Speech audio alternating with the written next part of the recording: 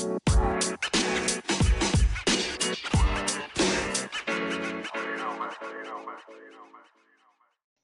right, welcome everybody to another episode of the Reaching the Summit podcast. This will be a Thursday night / Friday morning edition, which is not usual, but we thought we'd get you something that you could have on your trip to Sioux Falls or as you get ready for Sioux Falls starting tomorrow night.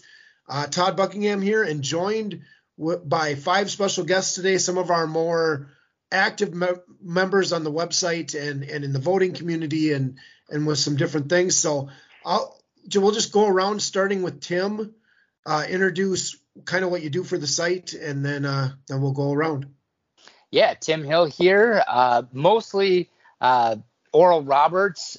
Naturally kind of fell into St. Thomas just because of, being about 10 minutes away from campus. So I cover those two, and then my alma mater, STSU, obviously natural interest there. So I do a lot with those three in terms of coverage and, interviews and mostly tweeting. A lot of tweeting. And Tim, you have a podcast as well. Do you want to give a quick plug to that? Yeah. So my podcast, it took me a while to get that going, but it's called From My View. A little bit of play on words of being your most unlikely of basketball commentators. I was standing next to Connor Vanover a few weeks back, and talking to a basketball player that's 3 feet taller than me is quite a unique experience. And so mostly with that, I just try to interview coaches and players, and Brandon and I have talked a lot about it. Just try to make them look like real people, and let people get to know them better. All right, and then we've got Sam. Want to introduce yourself, and then you have an award show coming up. Yes. So I'm Sam Golay. I cover largely St. Thomas basketball exclusively, even though I live in Madison, Wisconsin. And then I, with co-producer Matt Wyman, who's an FCS All-American, we put on the St. Thomas Award Show, and the awards are in. So look for that coming up here in the next couple of weeks. Nice. Then Brandon, you have a podcast as well, if you want to. Yeah, Brandon Guthrie. I cover NDSU, write some for the site. Transitioned a lot of that content just over to the podcast, weekly podcast, covering recaps of the games and previews of the games, and then interviews with the players each week. I try to have a couple players on, and as Tim said, a lot of people see these 18 to 22-year-olds as just athletes out on the floor and forget that they're people too. And so just try to kind of peel back that curtain a little bit and let the fans get to know them. So that's the Thundering Herd Hoops podcast. You can find it anywhere you get podcasts. Nice. And then Jacob, who also has a podcast to plug. Yep. I'm Jacob, cover STSU, and I do a weekly STSU basketball podcast, Rabbit Rundown, with the former manager on the team, Cody Reed. It's fun. Just kind of like what the other two said, just talking to guys that are playing, and some of the funnier stories we've gotten is like who's better at golf on the team in the offseason. That seems like all the trash talk we get is which guys basketball players are good at golf and which ones are overrated. So I have a lot of fun stuff off the court just as much as they are on the court. Nice. And then Garrett is here as well. And Garrett, you can plug whatever you want. Well, unlike everybody here, I don't have a podcast, but I write for the site for not only for the North Dakota men, but also for the women's basketball teams. Do a lot of tweeting during the game, and with the beauty of mirrored scheduling, I try to do both games at the same time and wonder how I managed to cover it all in a 2-hour span. But I do my best. Nice. Well, Garrett, you teed us up. We have an interview with Commissioner Fenton about halfway through this episode, and one of the topics that we talked about was mirror scheduling, and I don't want to spoil his answer because he said it way better than me, but that is basically a member choice. From a fan perspective, maybe I'll even ask, do you guys have other ideas that you would rather see happen? Oh, yeah. I guess I can start as since our friend Mark from USD isn't on here. I think I'm probably the next biggest hater of mirrored schedules out there. I have two simple solutions. I've pitched both ideas, and I think one is more difficult to pull off. The preferred solution for me is to go back to the doubleheader days. You have men's game on Thursday, doubleheader on Saturday, and then the women's follow-up matchup on Monday. Travel partners can stay the same. Nothing really has to change. As far as travel and everything else goes, you're missing the same amount of days of class. The ladies would just miss, Monday, Tuesday instead of Wednesday, Thursday. So that's the preferred method. The easy method, quick fix, just move the ladies to Friday and Sunday.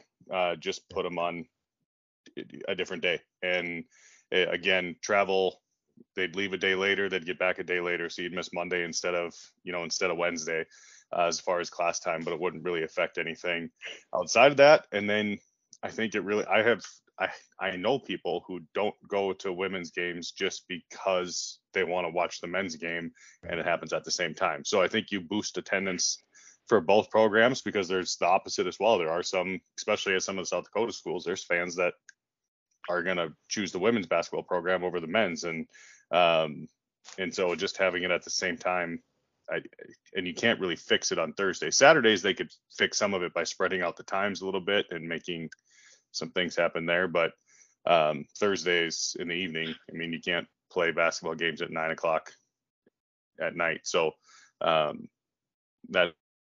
those are solutions. I don't just complain. I do have solutions. So well, that's good to hear. That is one of my most frustrating things at work, is when people just want to complain about something without an actual solution to it. Anybody have a different solution, or does that kind of cover the ones that everybody else? I kind of thought those were the two most common. Sam, were you going to say something? Well, I was going to say, I think it'd be also more helpful sort of branded solutions for people that, like St. Thomas, it's a new Division I program. So, if you want to sort of build up that fan base, that might be the way to do it. Whereas you have, people like me that have been focusing mainly on the men's side the whole deal, and it's largely because there's that overlap. So I think from a fan perspective, giving them their own dedicated window, or some other way where they have sort of their own time slot, but I think would definitely get, bigger fan engagement, because it's definitely, I think everyone sort of wants to be, zealot fans of, all their sports teams, but it's a little bit hard when there's that overlapping sort of push and pull from those, having it at the same time. Yeah. Well, and that's, one of the reasons, and one reason obviously is Madison's very good at what she does, but one of the reasons we tried to get something going on the women's side is it's just impossible. From our perspective, like if I'm trying to watch as many men's games as possible, they're all happening at the same time. It just can't. And I would get a lot of flack earlier about not covering the women's side, and it's just not possible. Yeah, it's 10 games at once, essentially. Yeah, it just. Occasionally Western is at 6 and Denver maybe at 8, but right. You literally no fewer than 8 games at a time on Thursdays. I can find 10 screens, but that's not. That is just 10 things happening. I can't focus on one, let alone 10. So, one of the other things we talked about with the commissioner, I think it would be nice.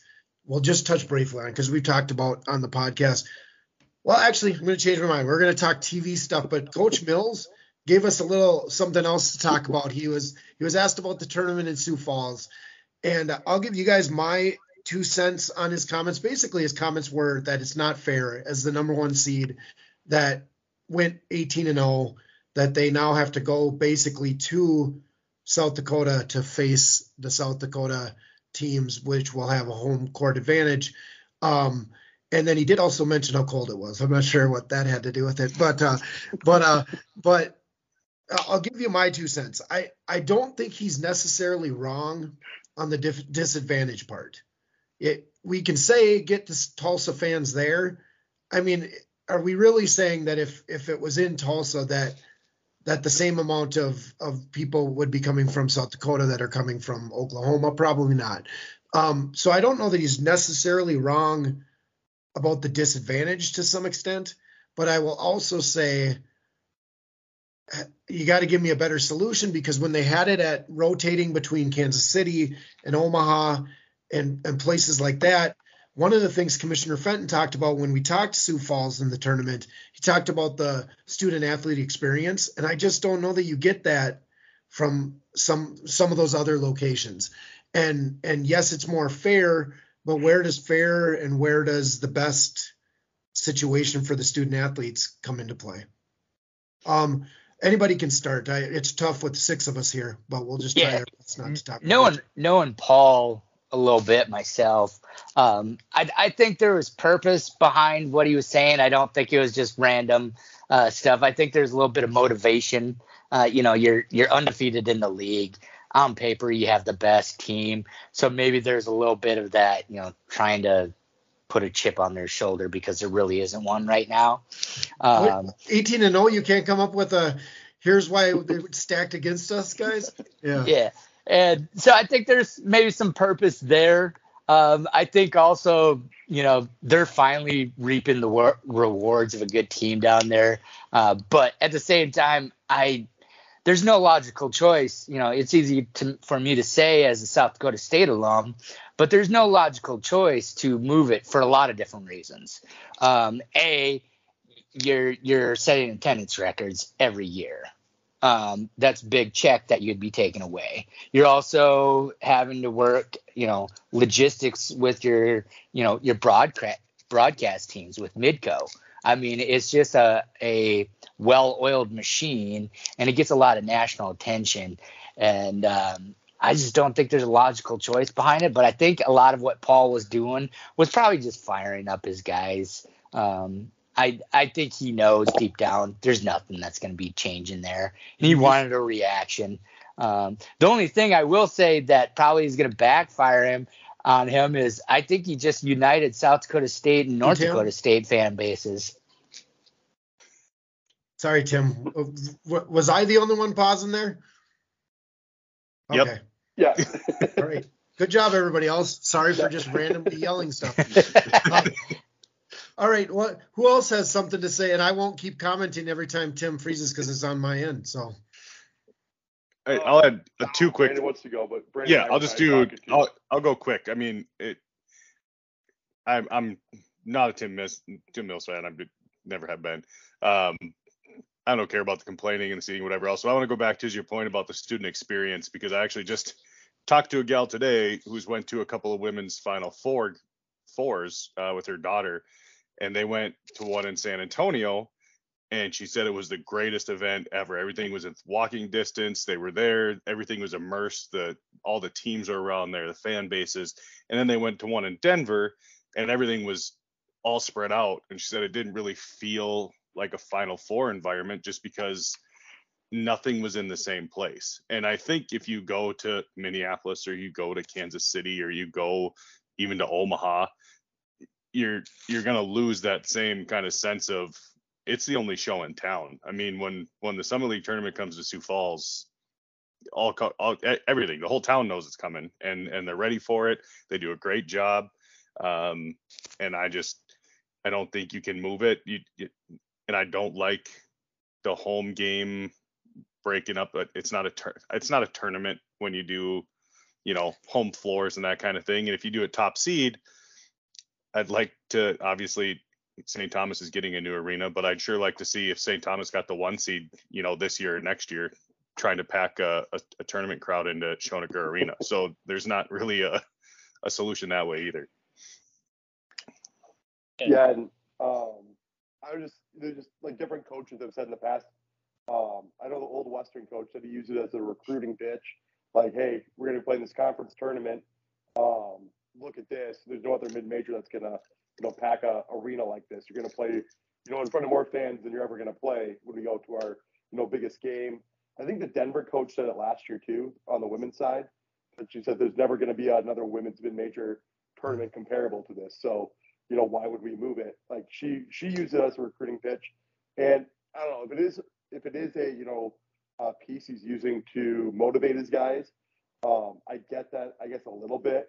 Last year, I know SDSU really used the Charlie not getting on the Defensive Player of the Year award.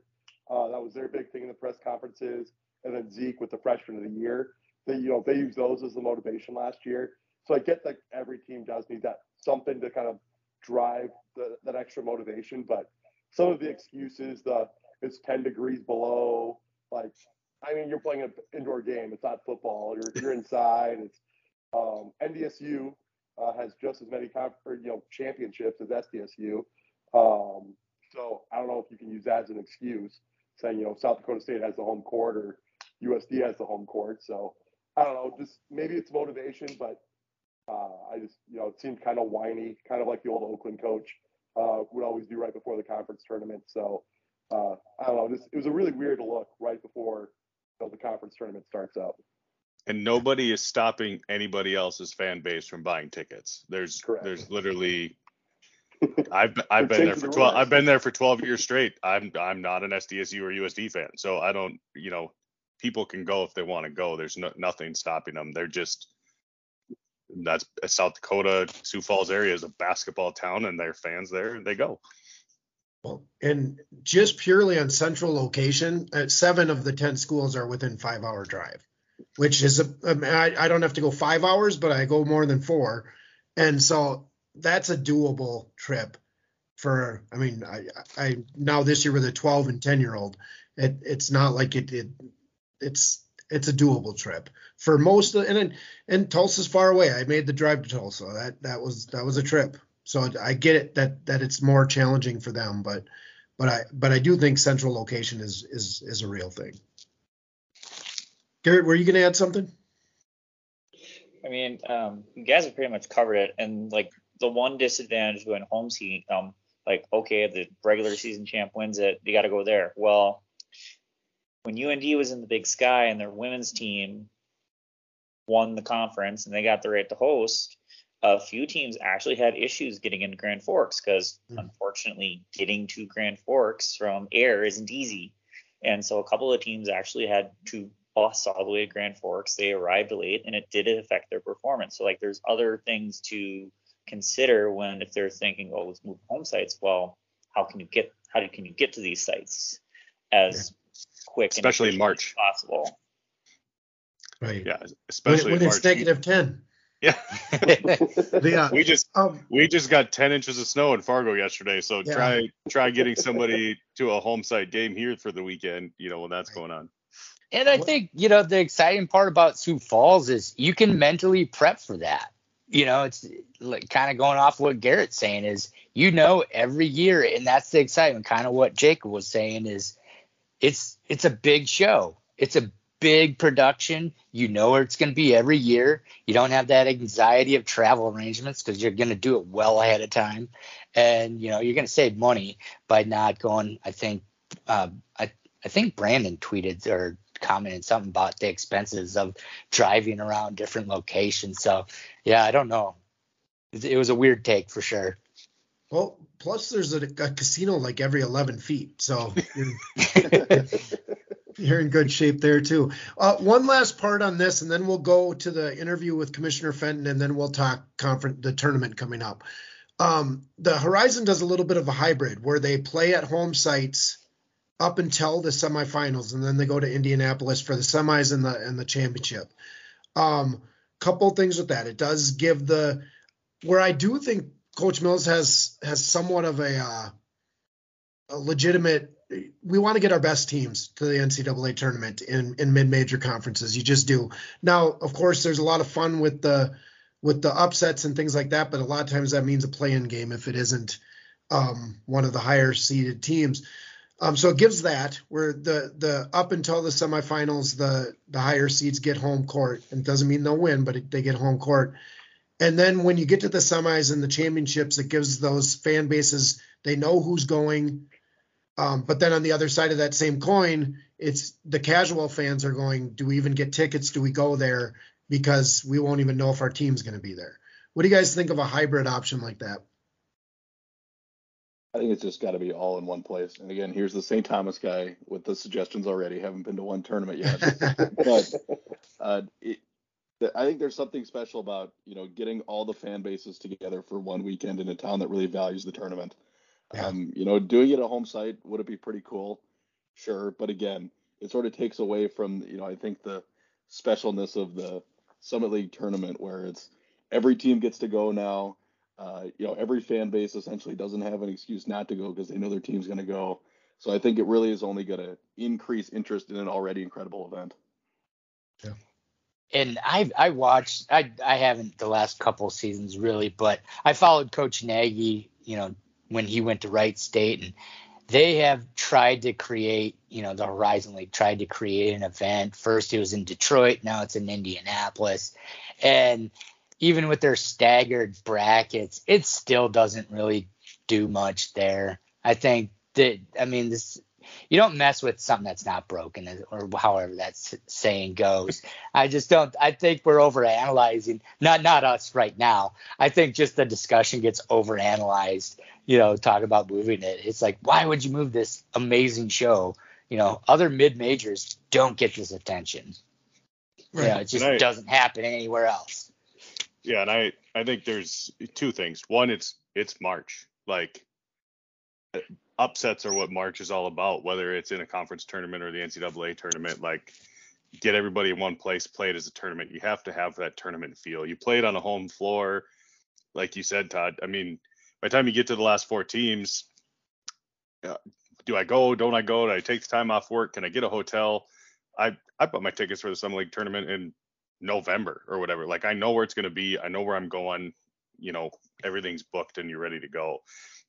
Now, as far as advantage goes, can you switch up the bracket format? I know me and Sam had a little back and forth on Twitter about it. I drew up a different advantage, but my big thing, these last 2 years are really bad examples because SDSU and ORU both went 18-0, but most years in the Summit League, the top 3, 4, 5 teams sometimes are usually only a couple of games apart. So to give one or two of those teams a really distinct advantage when they didn't necessarily play that much better all season is kind of, where do you draw the line there? Yeah, I've seen some, and I don't remember the conferences that do buys to the semifinals for the top 2 seeds. I don't hate that idea. I do think giving, even though they can still get upset, I think giving your top 2 seeds an advantage makes some sense in conferences that want to promote that, and it still gives some of the feel. And even the Horizon, the way they set it up, in theory, looked kind of good. But what ends up happening is you get 3,000 people there because nobody knows who's going to be there, and then you're scrounging up a couple hundred to make the trip when they know their team's going to be there. So it just doesn't work in actuality the way it might in theory. Go ahead, Tim. Oh, one more thing. And in theory, I think if you played your cards right, and not stir the pot, if Oral Roberts plays NDSU and you have an upset one base, the SDSU fan base is probably going to side with ORU, vice versa. Yeah, not this year, but not I mean, not anymore. Not anymore. But not anymore. But you know what I'm saying though. You play that underdog. If you come in, you're going to get one of those fan bases to root for you. Like, I was talking to a coach, at one of the coaches at St. Thomas, and they're like, it's not the end of the world that we're on the same side of them if we run into them in the semifinals, because then now the whole arena is going to root for us to beat Oral Roberts. And so I think if you had played your cards wiser, it wouldn't have been that bad of a deal, because it's still going to be 10,000 people in there, and some of those people want to have a reason to cheer for one team or the other. Yeah, and he's going to be matched up against the SDSU session every time if SDSU wins. First game, it's going to be SDSU right behind them. So every fan that walks in there is going to be going against Oral Roberts. So he definitely motivated some SDSU fans to skip the alumni party and the free beer to go cheer against them that first game. Yeah. If Twitter is any indicator, they're a little fired up. But bottom line is, if ORU's that team, they shouldn't have an issue this weekend. And that's the bottom line. Like, they're the favorite, and they should come in and act like it. I mean, Brandon, you know this for a fact. How many times does NDSU the favorite? They went down to Sioux Falls and they took care of business. Mm-hmm. Yeah. I tend to side with Tim that there was an attempt at motivation here, because there's no way you don't see the implications of what happens after you say that. It's going exactly how a person would predict. Well, and you got a veteran team.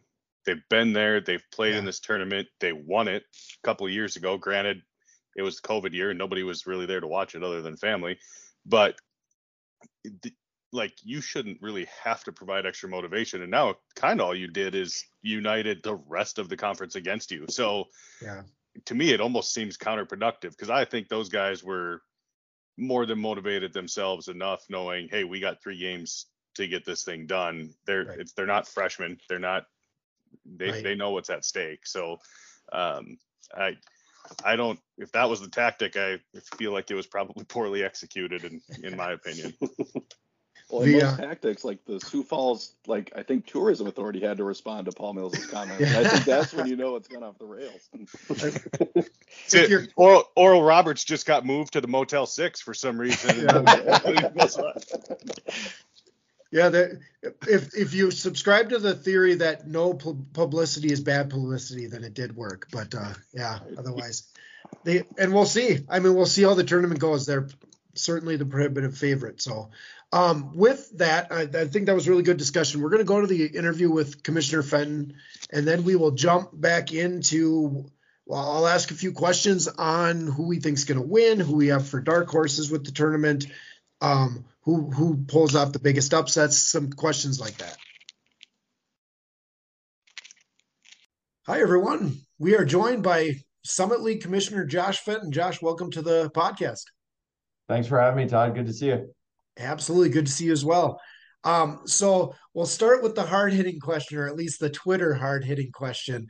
Mirror scheduling.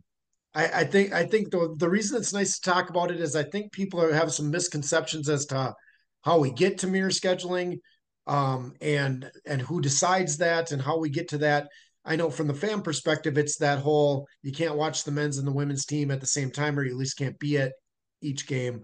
Well, how does that get decided? What does that process look like? Yeah, so appreciate the question. And maybe take it back a couple of years. So we decided approximately 3 years, maybe a little bit longer than that, 3.5 years. And the membership made a decision that mirror scheduling was the approach that they wanted to take, particularly with men's and women's basketball. And so certainly the conference does the research, puts the information together. We were looking at what other conferences are doing. This was also at a time when the membership was moving from 9 to 10, and how were we going to manage our schedule? So about 3 to 3.5 years ago, it was decided that we would move forward with mirror scheduling, and that had unanimous support from all member institutions at the time. The first year was supposed to be the 2020-21 year. That didn't happen because that was kind of the COVID year, and we had very unique scheduling arrangements, almost similar to like a college hockey type of scheduling where you were playing the same opponent on Friday and Saturday. And so really the first year of mirror scheduling was 21, 22, and obviously we're now in 22, 23. And so this is the second full year of it. What I will tell you is that just our approach to scheduling is a constant discussion point and topic. And the way in which we're managing basketball scheduling on the mirror approach right now will be on the agenda for our administrators and our coaches to discuss. And what we have to do is we have to identify what are the priorities for scheduling. I can tell you at the top of the list is going to be student athlete experience. And what goes into that are things like consistency, managing missed class time, trying to manage the travel in a way that can make it as efficient as possible for when teams are on the road. So that'll be first and foremost. But then we get into things like the fan experience, financial implications to the home institution that they're hosting. Certainly there's a workload aspect to hosting games, and understanding that mirror scheduling at times comes with having to host games potentially every single weekend because one's either at home, the road, or vice versa. So all of that will kind of get rolled into a discussion about scheduling, and then we ultimately have to make a decision on what's best based upon those priorities. One other one I should mention are media rights agreements, and the impact of media rights agreements on scheduling. We hope to have some national visibility across our conference in the future. That may dictate that we have to play on certain nights of the week or certain windows on certain nights of the week. So that also goes into the kind of the puzzle as we try to put it together. I will tell you, I think that there's a consistency approach to mirror scheduling that some people appreciate, coaches, student athletes, maybe media members at times. But I also understand and fully realize that there's also a challenge when people want to watch the men's program and the women's program. Right. And so then we'll have to get into what do those models look like? Do those models look like where we can go Thursday, Friday, Saturday, Sunday? Maybe 4 straight days where one gender's on Thursday, Saturday, another gender's on Friday, Sunday. Do we look at it in a way where Thursday, Saturday's a double header, and then the team or the group that plays on Saturday also then plays on Monday? There's aspects to that are challenging regarding class. Which gender do you put in Thursday, Saturday versus Saturday, Monday? So there's a lot that goes into it, no doubt. But we're going to have the discussion and figure out what we feel is best for, first and foremost, our student athletes' experience, and then those other categories I mentioned. Right. And I'm guessing that's something you guys don't try to revisit every year. It's kind of, we want to see how it works and get a better feel for how things are going before you make big decisions. Correct. I believe when we made a decision 3+ years ago, it was a 5-year lookout at the schedule. Again, I told you 2021 really didn't happen. So we've had 2 years of it. That doesn't necessarily mean that we've got 3 more years of it or just 2 more years of it, depending on how you look at it, because certainly we can change at any moment's notice. But you're right. You don't want to go into it thinking that you're ultimately going to change it the next year. Right. Gotcha. So you had mentioned the look at national media coverage and trying to figure out to get a bigger footprint. I think a little bit I'm putting words in your mouth, but that's something you brought up the last time we spoke with you as well. Is there any news on that front, or is that something you guys are still exploring or looking at different ways? Yeah, the news on it is that we're in the middle of discussions with various entities in crafting a media strategy. And so when we talk about a media strategy, it's a linear television aspect, both national and regional, and then there's a digital component with streaming. And so all of that wrapped together is kind of our media strategy. And so we're working with an outside group, which is very common for conferences to work with an outside group to help us kind of understand what those options are. And we're in the process right now of having those discussions and hope to have some information in the near future. I won't define what near future means, but we're certainly looking at a strategy that can be deployed starting with the 23-24 academic year and beyond. And we've got a media rights committee made up of constituents across our members. That group has met, I believe we've had 7 or 8 meetings at this point, and they meet alongside our consultants and hear the updates from the conference office on kind of where we are in this process. And so we're starting to get closer towards the end. We're not quite there yet, but we're excited about what the future holds. We think the Summit League has a lot that it can provide media partners, whether on the linear side or digital side. And so we think we'll be in a good spot here going into next year and beyond. Awesome. That's great to hear. I had mentioned on the podcast before, even that swing that Oral Roberts made with Western Illinois and St. Thomas, 2 fantastic atmospheres that the more that can get out to a broader audience. I mean, it just showed how passionate people are about the basketball that's played in this league. Yeah. I found a way to catch both of those games, or at least bits and pieces of them. And I tell you, at St. Thomas, I don't know if you could put another person in the gym. No, it was so crowded and packed. I tried to be one of those people, and I couldn't. So yeah, exactly. But Todd, I think what you're getting at is just like incredible atmospheres in and around our venues, whether it be for a men's game and a women's game. And I get that they're not all that way, but there's a large portion of Summit League contests that happen in the regular season that just have just electric energy and excitement and passionate fan bases. And I think that's what makes this conference so special and so unique. Awesome. So I wanted to, we've been talking a little bit about conference games and things happening there. I wanted to talk non-conference scheduling a little bit because I think it's something that all the members struggle with a little bit. It's just hard to get people, especially to come to their place. Is that something you guys discuss with other conferences? Because I would imagine the Big Sky, the Horizon, all these other conferences with similar size and location are struggling with the same thing. We do. And first off, your observation about challenges to get home games, especially when you sit as a quote unquote mid-major, is very real. And we all know how hard it is to win on the road. And I don't care if you're going on the road as a quad one into a quad three, or vice versa. I mean, it just is challenging to win on the road. Right. And those that are at the A5 level, or maybe even Power Six, if we include the Big East, they certainly have the advantage maybe to not go on the road as much. There's aspects to buy games that are involved in non-conference scheduling that are important to budgets.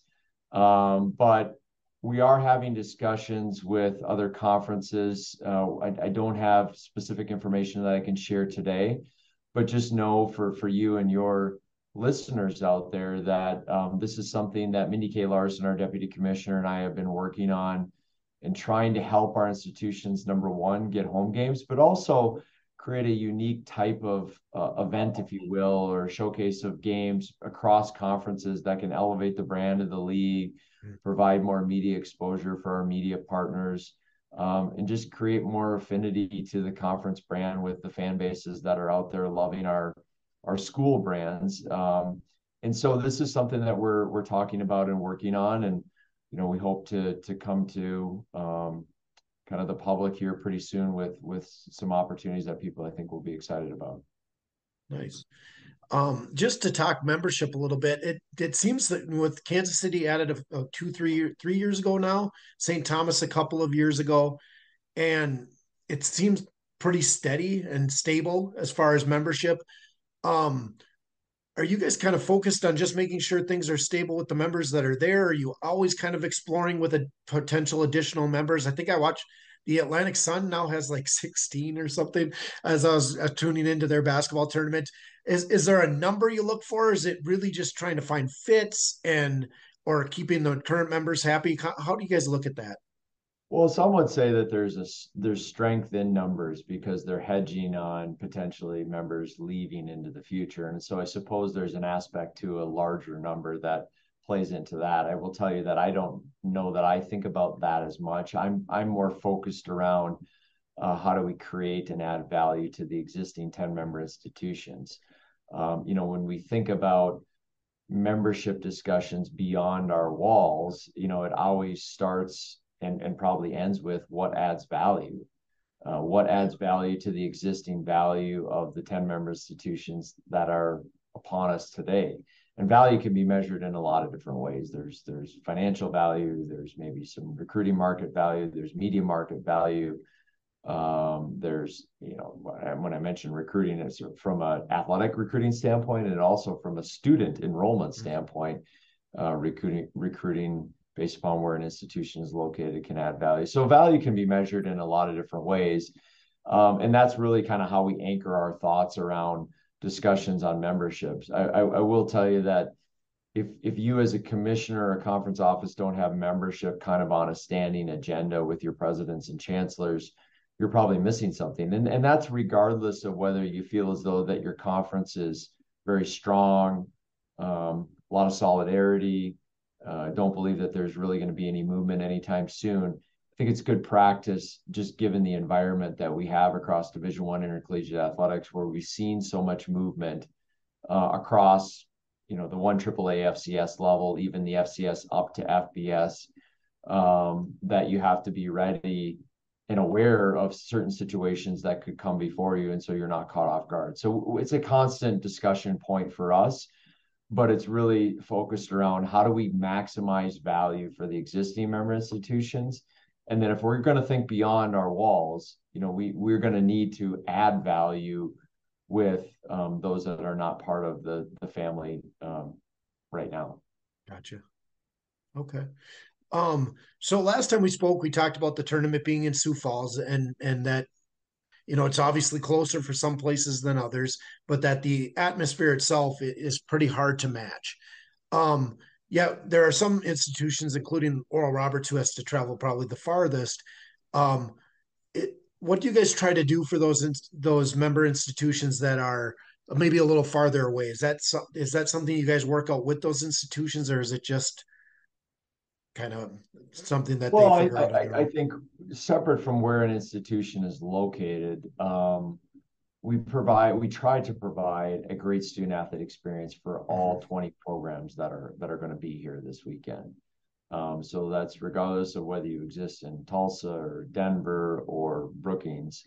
We're trying to elevate the student athlete experience, participant gifts, branding, feel around the venue, make it a big time event. Obviously, we're going to have some good crowds, and so they'll pump some good energy into the venue. So it always kind of comes down to how can we maximize the student athlete experience.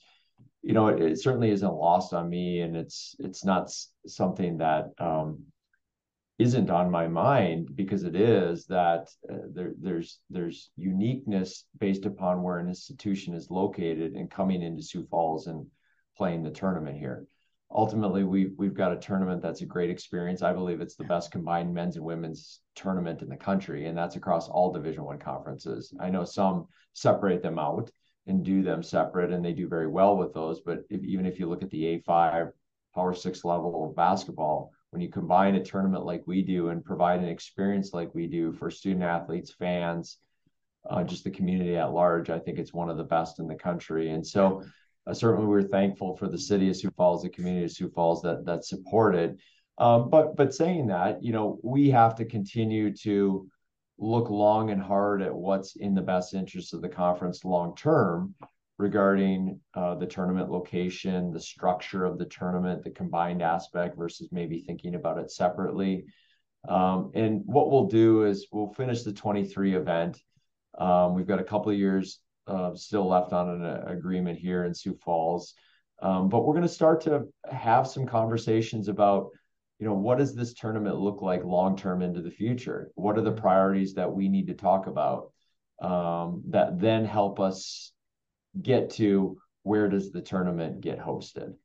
And there'll be student athlete experience, there'll be fan experience, there'll be financial that'll be in there.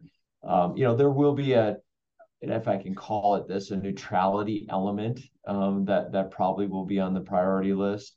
And we'll have to talk about all those priorities and see where some may weigh more heavily than others, and then ultimately make decisions on where we think the tournament should be located. But we've had a great run in Sioux Falls. We're going to continue to have a great run in Sioux Falls. It's certainly the right spot for the tournament today, but we'll constantly be talking about what the future brings, and look forward to those discussions eventually.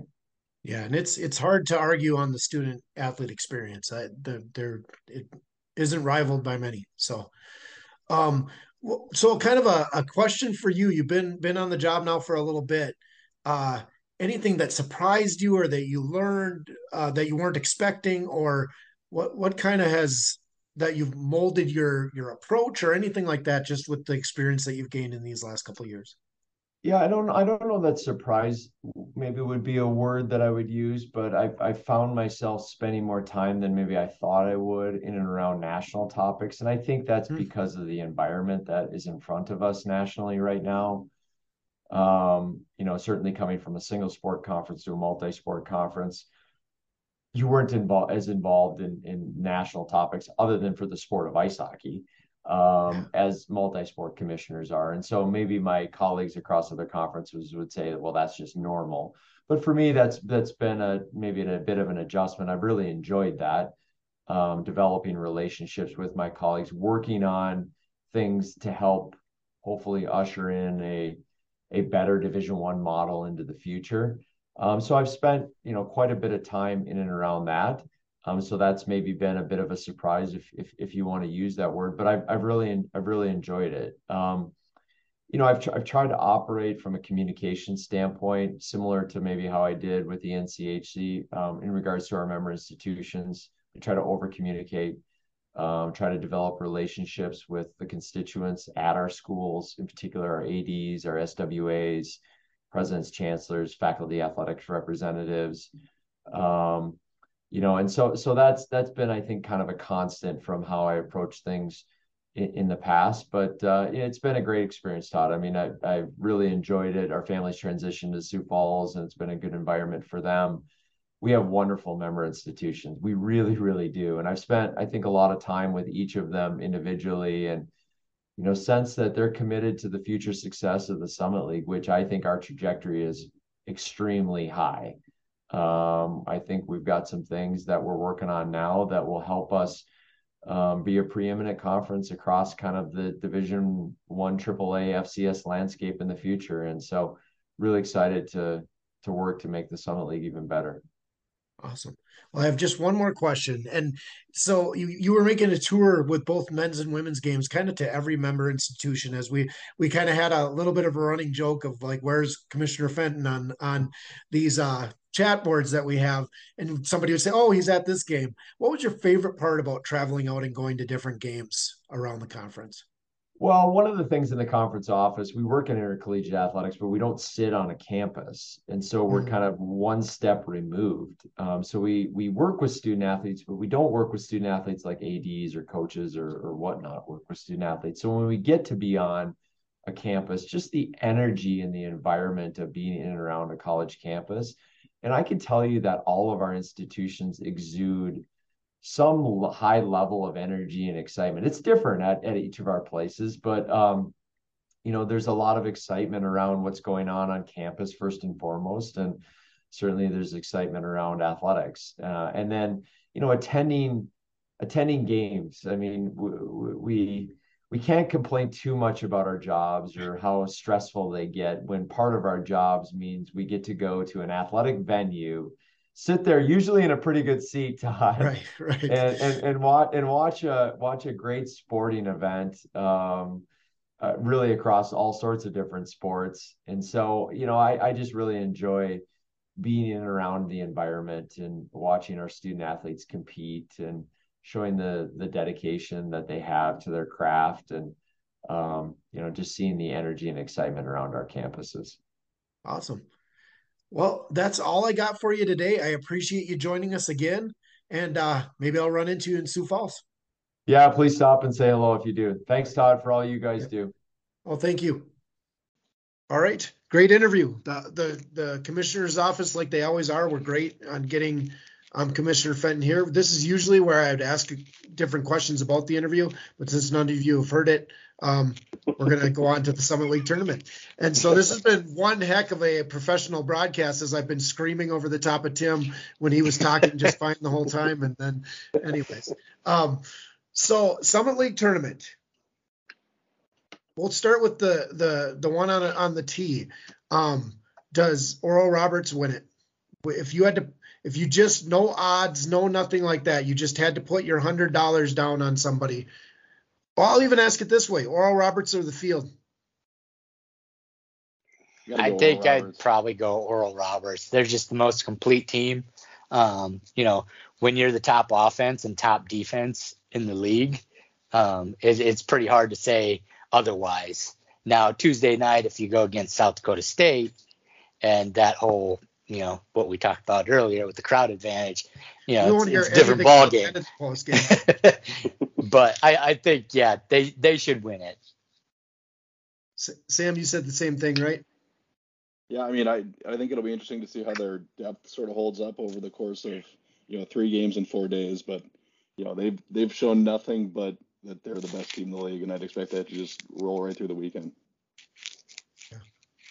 Yeah, I think I'm not picking them in my bracket to win the conference tournament, but if I was laying down $100 on them, yeah, it's hard to go against Oral Roberts, and primarily because of their scoring balance. If Asmus isn't shooting it well, there's still McBride and Vanover.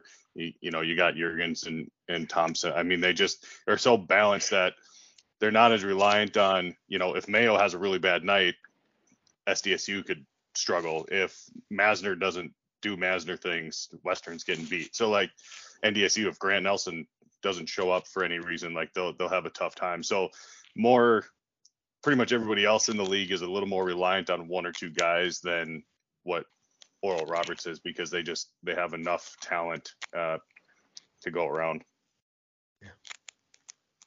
Yeah, I think they're half the bracket. They benefit from that as well. The 1 seed. If SDSU or NDSU were on that half of the bracket, I'd say, maybe there's a chance going against one of those two teams back-to-back nights. But now that SDSU and, NDSU projecting, my thoughts, going to be matched up in the second round, they're going to go to war, as we see they do every time they play. But now then they have the winner of that against Oral Roberts. Like, that's going to be a tough recovery, and, we'll see if they can handle it. But I think just their half the bracket, it looks a lot more favorable for them to kind of make it to the championship and not have to really stress themselves out too much. Yeah, and I think the one thing with their side of the bracket that actually didn't work in their favor was the way the 8-9 and 7-10 matchups ended up falling. I think SDSU is actually going to have an easier quarterfinal than Oral Roberts is, just because Kansas City fell to the 7, a couple weeks ago. That was probably USD, maybe St. Thomas was slipping a little bit, and all of a sudden, Kansas City, Shamar Allen gets hurt and they tumble. And now their offense is basically non-existent, and Omaha hasn't played offense all season. So SDSU is going to get kind of the easier quarterfinal. UND and Denver both playing a little bit better down the stretch. But I don't think they have enough firepower to take down Oral Roberts in the first round. But they will have a tougher game of it than they could have. Yeah. Yeah, Garrett, what do you think? Yeah, I mean, Oral Roberts is coming in as the favorite. Like a lot of everyone has mentioned before, like they're the most balanced. They have the production on the offense. They're balanced offensively. They are there defensively. They should, and I would bet and pick them as the favorite to come out and complete go to 21-0, win the conference tournament, and hopefully make some noise in March. Now, I know we haven't gotten to this part yet, but if I had a team that I think could beat them, I think it's more NDSU. And I think it just comes down to, can they actually use Andrew Morgan and use him to be like Grant Nelson's running mate, and then get enough outside shooting? They can cause problems. They have enough inside to where they can cause the Golden Eagles problems. And we all know that I'm sure Dave and all of them would love nothing more than the ruin for Oral Roberts' season, considering the recent history those two teams have had. I don't know what are you talking about? Yeah. Is the G League season over yet? We could get Elijah Lafile in the crowd or something. As painful as that for me to admit as a UND fan, and it hurts, I think the Bison have a better shot of knocking off Oral Roberts and SDSU. That's just me. Well, that's a good next question. Who do you guys got if it isn't Oral Roberts? I'm with you, Garrett. I think it's North Dakota State. Hurts. I'm going to be biased. I think it's obviously SDSU. I think, like Zach said on your podcast Monday, Todd, they did the hard part. They held him to 29 second half points. Mims, has shown Max now he can stay in front of him. He can be that pest. 12 points on 2 of 10 shooting. Now, can Zeke not go 2 of whatever? He shot 23 times and got 20 points. Maybe become more efficient. And, I think, Vanover showed he's, the best defensive player throughout the year. But I feel like down the stretch, we did see teams start going at him a little bit more. Dentlinger, went 10 of 15 against him in their matchup. So can, Dentlinger do that again? I think those are some things where if SDSU can get a little bit more efficient out of Zeke and, Matt can go at Vanover again, I think SDSU does pose a really good threat because they can guard Max and, McBride with Charlie and Mims probably better than I think a couple other teams can. Yeah. Okay. And I think NDSU proved it in their last matchup. I mean, they also, held them 74. They were in it the whole time. The problem is NDSU shot 4 for 21 from 3 and couldn't get the ball to fall to get the points to win. But they played defense exceptionally well. They held, I think, Oral Roberts' 2 longest scoring droughts of the entire season were both in that game. They were a little over 8 minutes and a little over 6 minutes. So they had the 2 longest scoring droughts of their whole season in one game, and they still couldn't beat them, which is, maybe they can't beat them, but I think they got the formula to do it. They just, need to get the offense going. My weird kind of thing that I've thought about with ORU is Vanover tends to play 25-ish to 30 minutes a game. They haven't played back-to-back nights. As a guy that big, that lean, does he have the endurance to go 30 minutes 2 nights in a row, 3 out of 4 nights? Or, is he going to get a little winded, get some legs that are fall from under him a little bit, and if he's not there in the middle defensively, they become a little bit more vulnerable. So that's the one kind of I don't know what you want to call it. I'm blanking on the word. I'm thinking their kryptonite a little bit, I think, is if he can't play the minutes that he's played all season in a tournament format.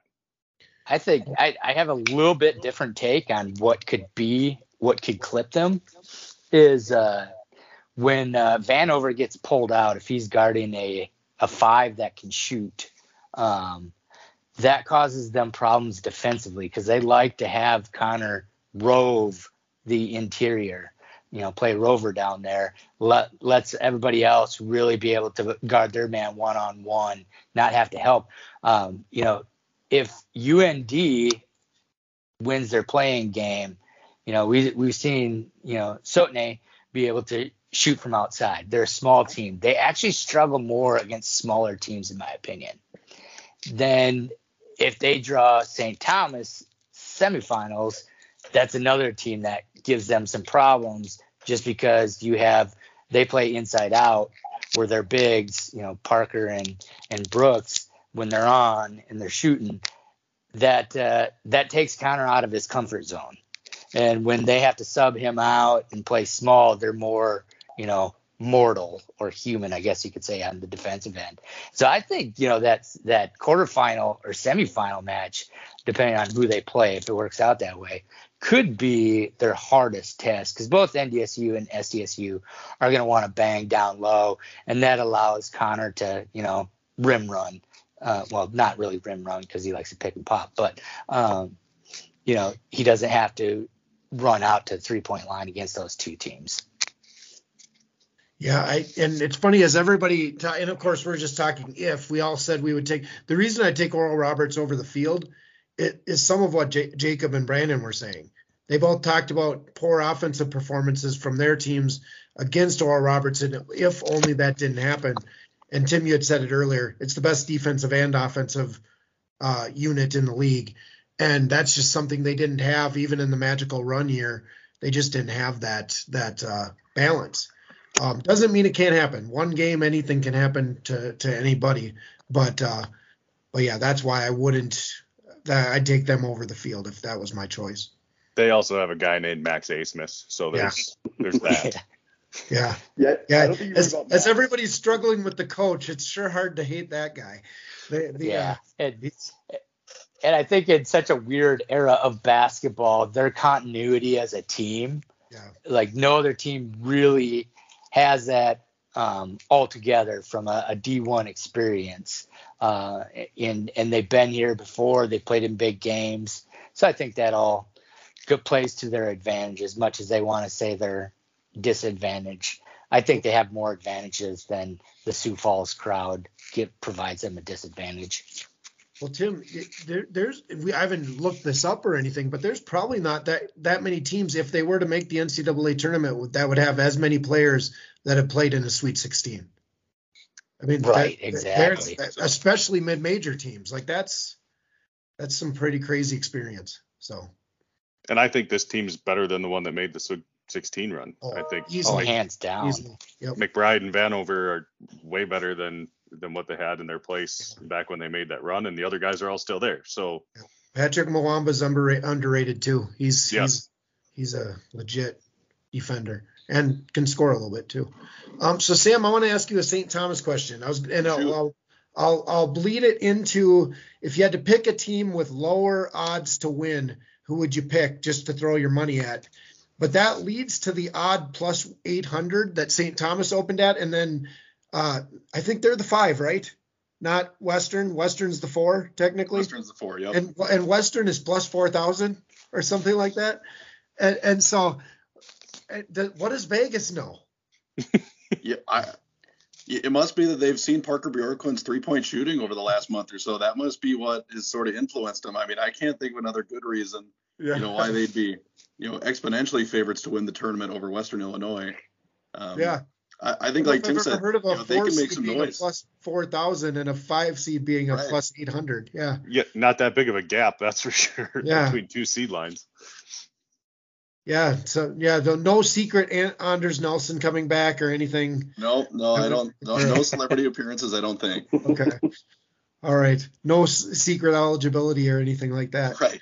Well, I'll ask one more St. Thomas thing. Tim had brought this up too.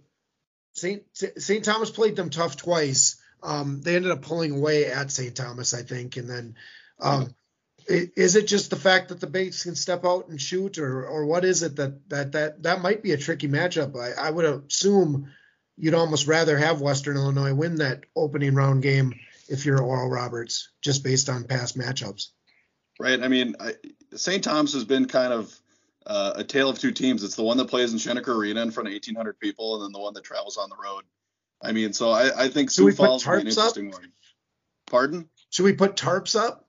Yes, I think we should Okay. put tarps up, limit the attendance to 1,800, Yeah. but only of the loudest people, and I think they have a really good chance. All right, and then the same question for everybody. If you had to pick a dark horse that you just wanted to throw your money at, mine would be South Dakota. I can't remember what they were, plus 5,000 or 10,000 or something. But if I were to just throw money at a team, it'd be South Dakota because they can shoot the ball sometimes. And if they just happen to come out and shoot the ball, and if they could make it through their side, you never know. I'd take that plus 4,000 on Western because they have a guy named Trenton Masner. And that's really the only reason. He's a phenomenal talent, makes that whole team better. And he proved in the second half against NDSU last week that he can put them on their back and carry them. I won't, Garrett's on here. I feel bad bringing it up, but I mean, we don't have to look much past the UND performance earlier this year, where he just went bonkers in a second half. And I don't, what did he score? 28 of his 6 at 33 in the second half. 33 in the second half alone. So yeah, that at plus 4,000, that's pretty good money. And I mean, you're gonna have to get through all the teams eventually anyway. They'd be the one I'd throw the money at. Right. Yeah, I think the winner of that St. Thomas Western game, probably the best dark horse, because you get past Oral Roberts, you're probably going on an emotional high. And, again, projecting, you're going against SDSU or NDSU, who just probably went to war, for 40 minutes the night before. So obviously going to war against ORU is not going to be a joke, but you're going to come in like, oh my gosh, we just beat the best team in the conference. Whereas these two, it's going to be a slugfest. So probably a little bit different feeling, and probably would be the safest of the dark horses to bet on, because they do have the Masners or all the scoring that St. Thomas has. Yeah, I would have to reiterate what Jacob said. Whoever wins that 4-5 game, I would put, because obviously we're not going to say the XDSUs are dark horses, so you can't pick them. So I would say whoever wins that 4-5 game, for what Jacob just said. Sorry to keep echoing, but I think that's right. I mean, ORU's had a couple tricky games against Omaha, and if Omaha's giving them tricky games, you got to hope maybe one time they slip up and a team slips past them. Yeah. Yeah, I probably would go with the St. Thomas Western winner as the dark horse as well, for all the reasons that were said. Sam makes a great point on that. Why does Omaha only play offense against Oral Roberts? Like, what? They scored 89 points against them in that one game. It was like 92-89. There's games where I don't think they're going to break 50, and then just against Oral Roberts, I mean, Kyan Brown has the playbook. Yeah, it could be. Yeah. You just can't explain it. Sometimes you just have teams you just get up for. Yeah. I'm sure the Omaha coaching staff wouldn't mind them getting up for a few more teams, but hey, Crutch and Kyan are former Oral Roberts guys, so maybe they got some sort of secret potion against them. Oh, they're probably insider trading information going on over there, maybe. So we have a couple minutes, and why don't we talk just briefly about the first and second defensive teams anything, we won't go through each part. We don't have enough time to do that. But I'll tell you two that surprised me a little bit. I thought Andrew Rohde would make first or second team, but he was first team, and that surprised me a little bit. And then Bowden not making it sort of surprised me. And gosh darn it, I'm forgetting there was one other that I was sort of surprised that was on second team. But anything that surprised you guys with the league awards that were announced? I think Shamari Allen's the one you might be thinking that dropped to second team from first team. He does it on both ends of the floor. I think that gets lost a little bit. I think a lot of voters look at him as a scorer, and he doesn't shoot necessarily a high percentage all the time. So that can dock him some points. And obviously he got injured here at the end of the year, might have docked him some points, but he does it on both ends of the floor. He's first team. I had him on first team and Rohde on the second team in mine. And then I also had Bowden in over Ray Q, like you mentioned. But all in all, about what we expected, I think. Yeah. I'd kind of going off of that. I think Ray Q getting over Bowden surprised me. I think a lot of voters looked at points per game and saw Mitchell's, scoring numbers, but he's not an efficient scorer and he doesn't really play defense that much. So I think that was the biggest surprise for me. And Bowden really not getting on the defense team too. I can't believe I'm saying this, but yeah. I could probably average 20 points a game in City League if I jack up 30 shots. You know what I'm saying? I mean, it's not. Yeah. I can't. Yeah. I can get 15 maybe. The one thing that I was actually pretty impressed with is Matt Mims making the all defensive team.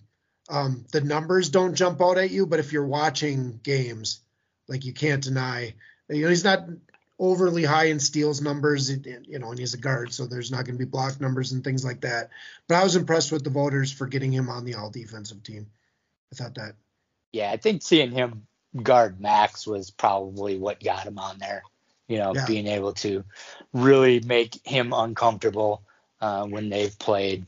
And I think, it's good to see those guys that maybe not get the steals or block numbers, but if they're getting that Ace Massner type assignment and those guys are shooting high number of attempts to get to their average, I think that's more impressive than averaging an additional steal a game or an additional block a game, versus another guy. Yeah. Yeah, it shows a little bit about the knowledge of the voters that vote for the all league teams. I was impressed with their finding something like that. Speaking of inefficiency and high shot attempts, I just got a notification about Antoine Davis is close to the all-time scoring record, and that guy from Detroit. Yeah, his dad allows him to shoot as many times as he wants a game. Jacob, you're going to say something? Yeah, I was just going to say about Mims, the guy that could have transferred, found somewhere to, go play and, stuck around and found a spot when Charlie got, injured this year. Found a, spot in the starting lineup, and I think a guy that we would have all said maybe gets 10 minutes a game turned into a 30-minute, a night kind of guy, and got, honored for it with defensive player, because that is kind of where his, niche was. He was a 3-and-D kind of guy, and now he's turning into, that more overall player. But yeah, that Max game, I think, really vaulted him into that defensive team. So I think, everyone's eyes were on that game, and if you could watch it, your eyes were on that game, and seeing his numbers definitely. There's a conversation for another day. Yeah. All right. Well, I think we'll wrap up. We got the interview. So I wanted to get as many of our contributors on for this towards the end of the year podcast. We're probably going to have a couple more. Hopefully we have some with somebody making a little bit of a run in the NCAA tournament.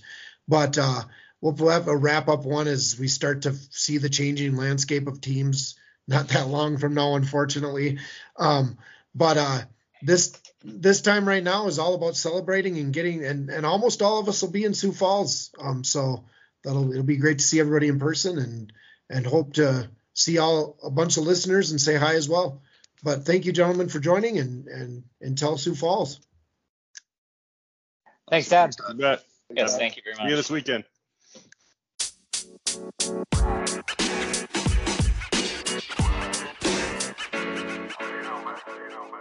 man.